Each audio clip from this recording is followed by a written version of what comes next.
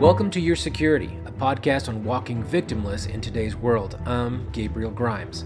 In this podcast, I discuss how to stay alert and situationally aware no matter where you are or where you go. Hello everyone, this is episode number 20, Social Engineering. I am sitting here in my sound studio with a great cup of Starbucks coffee. No, a Starbucks cup that I bought about 10 years ago. And the coffee is actually a Mayan dark roast that I bought just yesterday at the grocery store. Brand new, never had it before, and I think I really like it. It's an organic. It's really a dark roast. It's really full-bodied. So I'm definitely gonna continue drinking this this coffee for a while. If you're around somewhere close to your coffee, go ahead and grab it. And we're going to talk about social engineering. I am here. I want to express to you that the most important thing you can do to keep yourself safe, well, we've already talked about several things, but one of the most important things you can do to keep yourself safe is creating policies and procedures around you as a person, not just your office. So your office and your office staff and maybe even your security manager or security director will have created some policies and procedures around your safety and your security, and you really need to follow them. They are put there not to make your life difficult. They're put there on purpose so that your life will be safe, and the information will be safe, and your money will be safe and secure. Because there are people out there that can read you like a book, and you're thinking not. I remember clearly this one manager as I was talking to him about travel security, and I was explaining to him, these are the following things that we need to be focusing on and telling people and reminding people and helping them increase their awareness on travel security. And he nodded his head. He was, it looked like he was very engaged in what I was telling him. And then after he finished nodding, he was like, yeah, I know, Gabe. I'm probably the only expert here on travel because I traveled so much.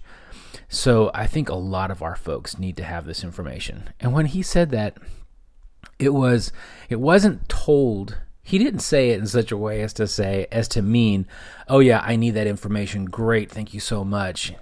Even though I travel a lot, an awareness training is always good. That would have been the best. No, he was telling me he wanted me to train all the neophytes, the new people in the office. But he was above all that because he was this experienced person. That is the kind of thing, and that's the kind of person who can easily be engineered. And it's because they put a lot of confidence in their experience only, and not in their awareness and constant refreshing of tactics and techniques that bad guys or the bad elements are implementing all the time. So it reminds me of a person who has a house door, right? The main door. And they put a special lock on it, and they put a deadbolt, 2 or 3 deadbolts into it. And I'm telling you what, this door is the most secure door ever. But the door is either made of glass, or it's right beside 2 large glass pane windows. And so any bad element could come through one of the windows on the sides, or break it and open the door from the inside that way. It's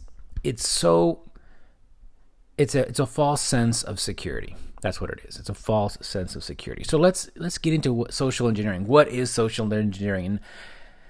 And it's part marketing, it's part psychology, and it's definitely manipulation. So I found this one definition online. It says social engineering is the context of information security, referring to psychological manipulation of people into performing actions or divulging confidential information. So that's really interesting way of saying it.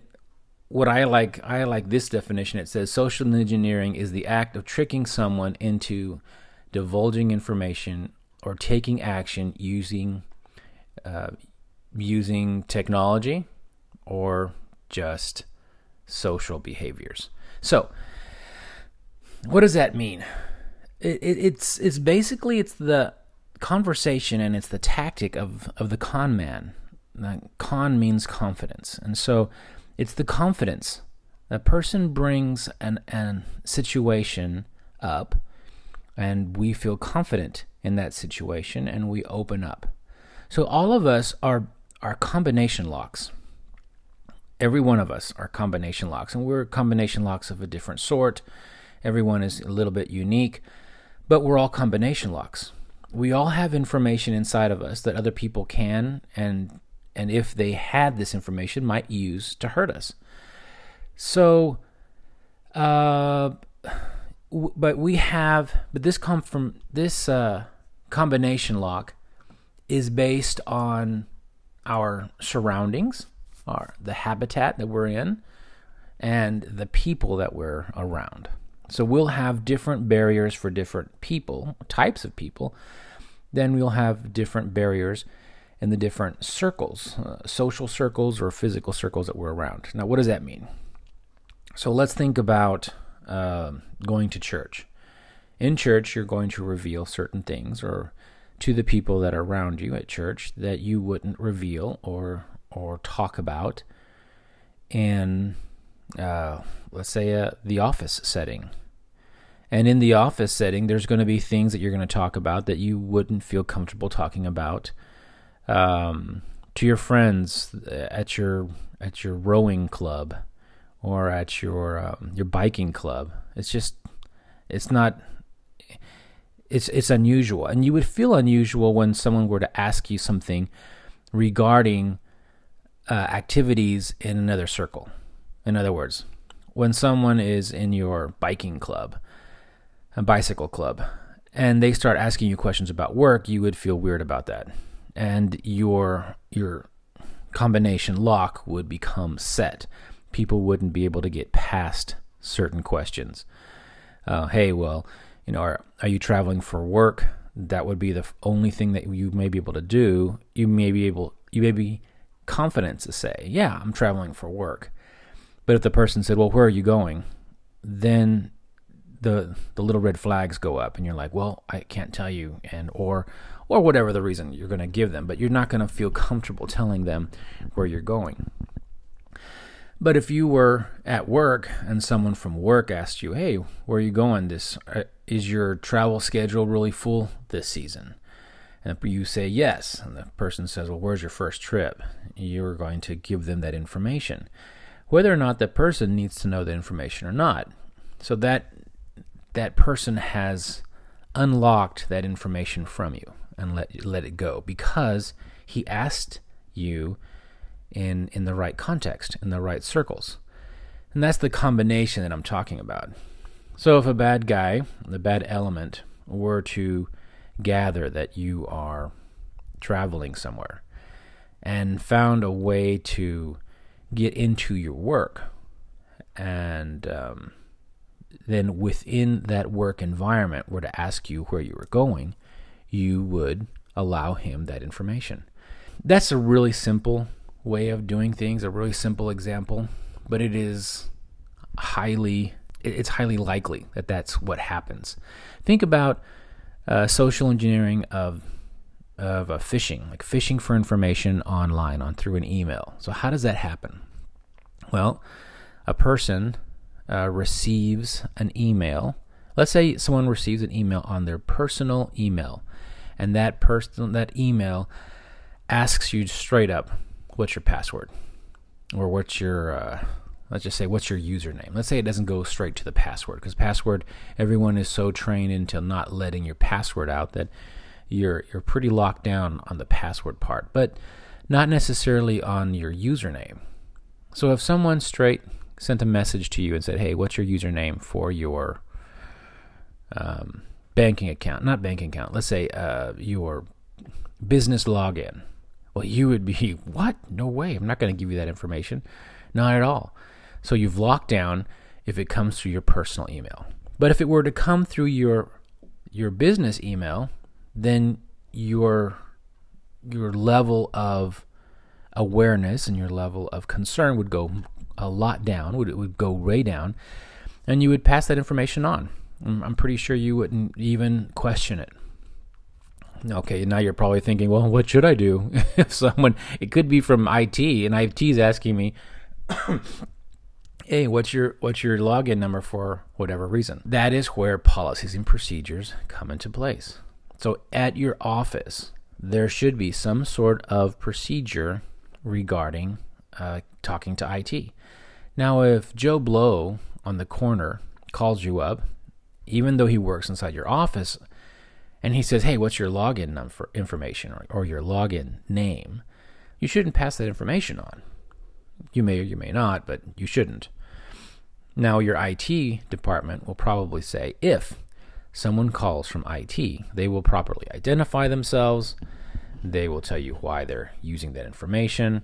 Only people from this phone number will be able to receive this information or will ask you for this information. Or they may provide you some other requirements, right? To properly identify the person on the phone and to validate the passing of information. So that is the only way, that procedure is the only way you should be able, or you should then release that information to IT. Now, a social engineer understands, or a hacker, social hacker, or con man understands this completely. And so he or she will find a way to put himself in a situation in which you will feel comfortable of giving him your sensitive information. It's really interesting. I would tell people traveling internationally, be careful what you say about your trip when you're out and about. When you're at the bar, when you're in the lobby, when you're in these different public areas, be careful what you do, what you say about your information of the trip, because you don't want that information, which is sensitive, to fall into the wrong hands. But it takes some effort to be conscious, be cognizant of how we talk and what we say anywhere. I remember jumping into a cab, and the cabbie, this is in Bogota, Colombia, and the cabbie is just asking questions and talking, and this is that, and look over here down this street, this happens, and look down over here, this is a great restaurant, and he said, how long are you going to stay in town? The moment he said that to me, which seems to be a very innocent question, well, I clammed up. I said, I don't know, maybe a couple of weeks or something, even though my time was going to be a lot shorter. I never give the right information to the people that are asking me information unless it's necessary. If I went to a travel agent and he or she needs to know my information to book something, that's something different. But a cabbie does not need to know that information. And even though he's making small talk, it's information that is sensitive, and sensitive information shouldn't be said. So that is, in fact, it's really interesting that I brought that example up, because cabbies are many times used by the bad guys to gather information, social information, to allow us, so that the con man can then use that against it. For instance, let's say someone finds out that you're going to Bogota, Colombia, and you're going to be there for 3 or 4 days, right? Well, then, and it's done through a secondary circle, right? The person is either a cabbie, for instance, or maybe it's someone that you met in a hobby circle, maybe bicycling. Another hack that these guys use is trading information. So I mentioned about the cabbie, right? The cabbie getting information from you. You're traveling somewhere. You're going to Bogota. right? Well, if the bad element contacts your office and asks information from you, from your office assistant or from your secretary, the person may not give them that information because they know it's sensitive.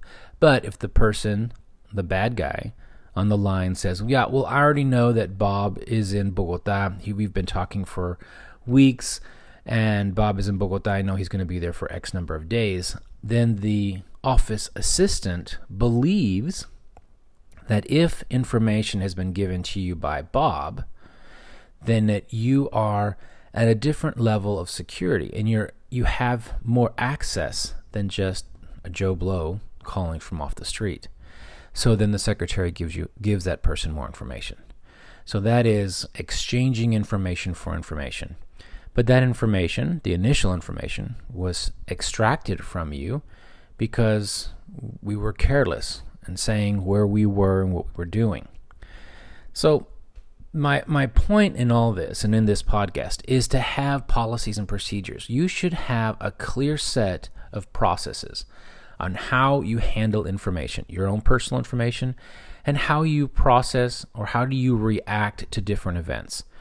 So that whenever someone comes up and asks for something, or it's you need to do an act, change a password or change an account information or pass on different emails, all that is set up so that you don't rely on well, I think it's okay, and we shouldn't be upset about so-and-so asking for that information because of these other extraneous events that are going on. In other words, we're not moved by our own thoughts and our emotions, but instead we are motivated and moved by the process.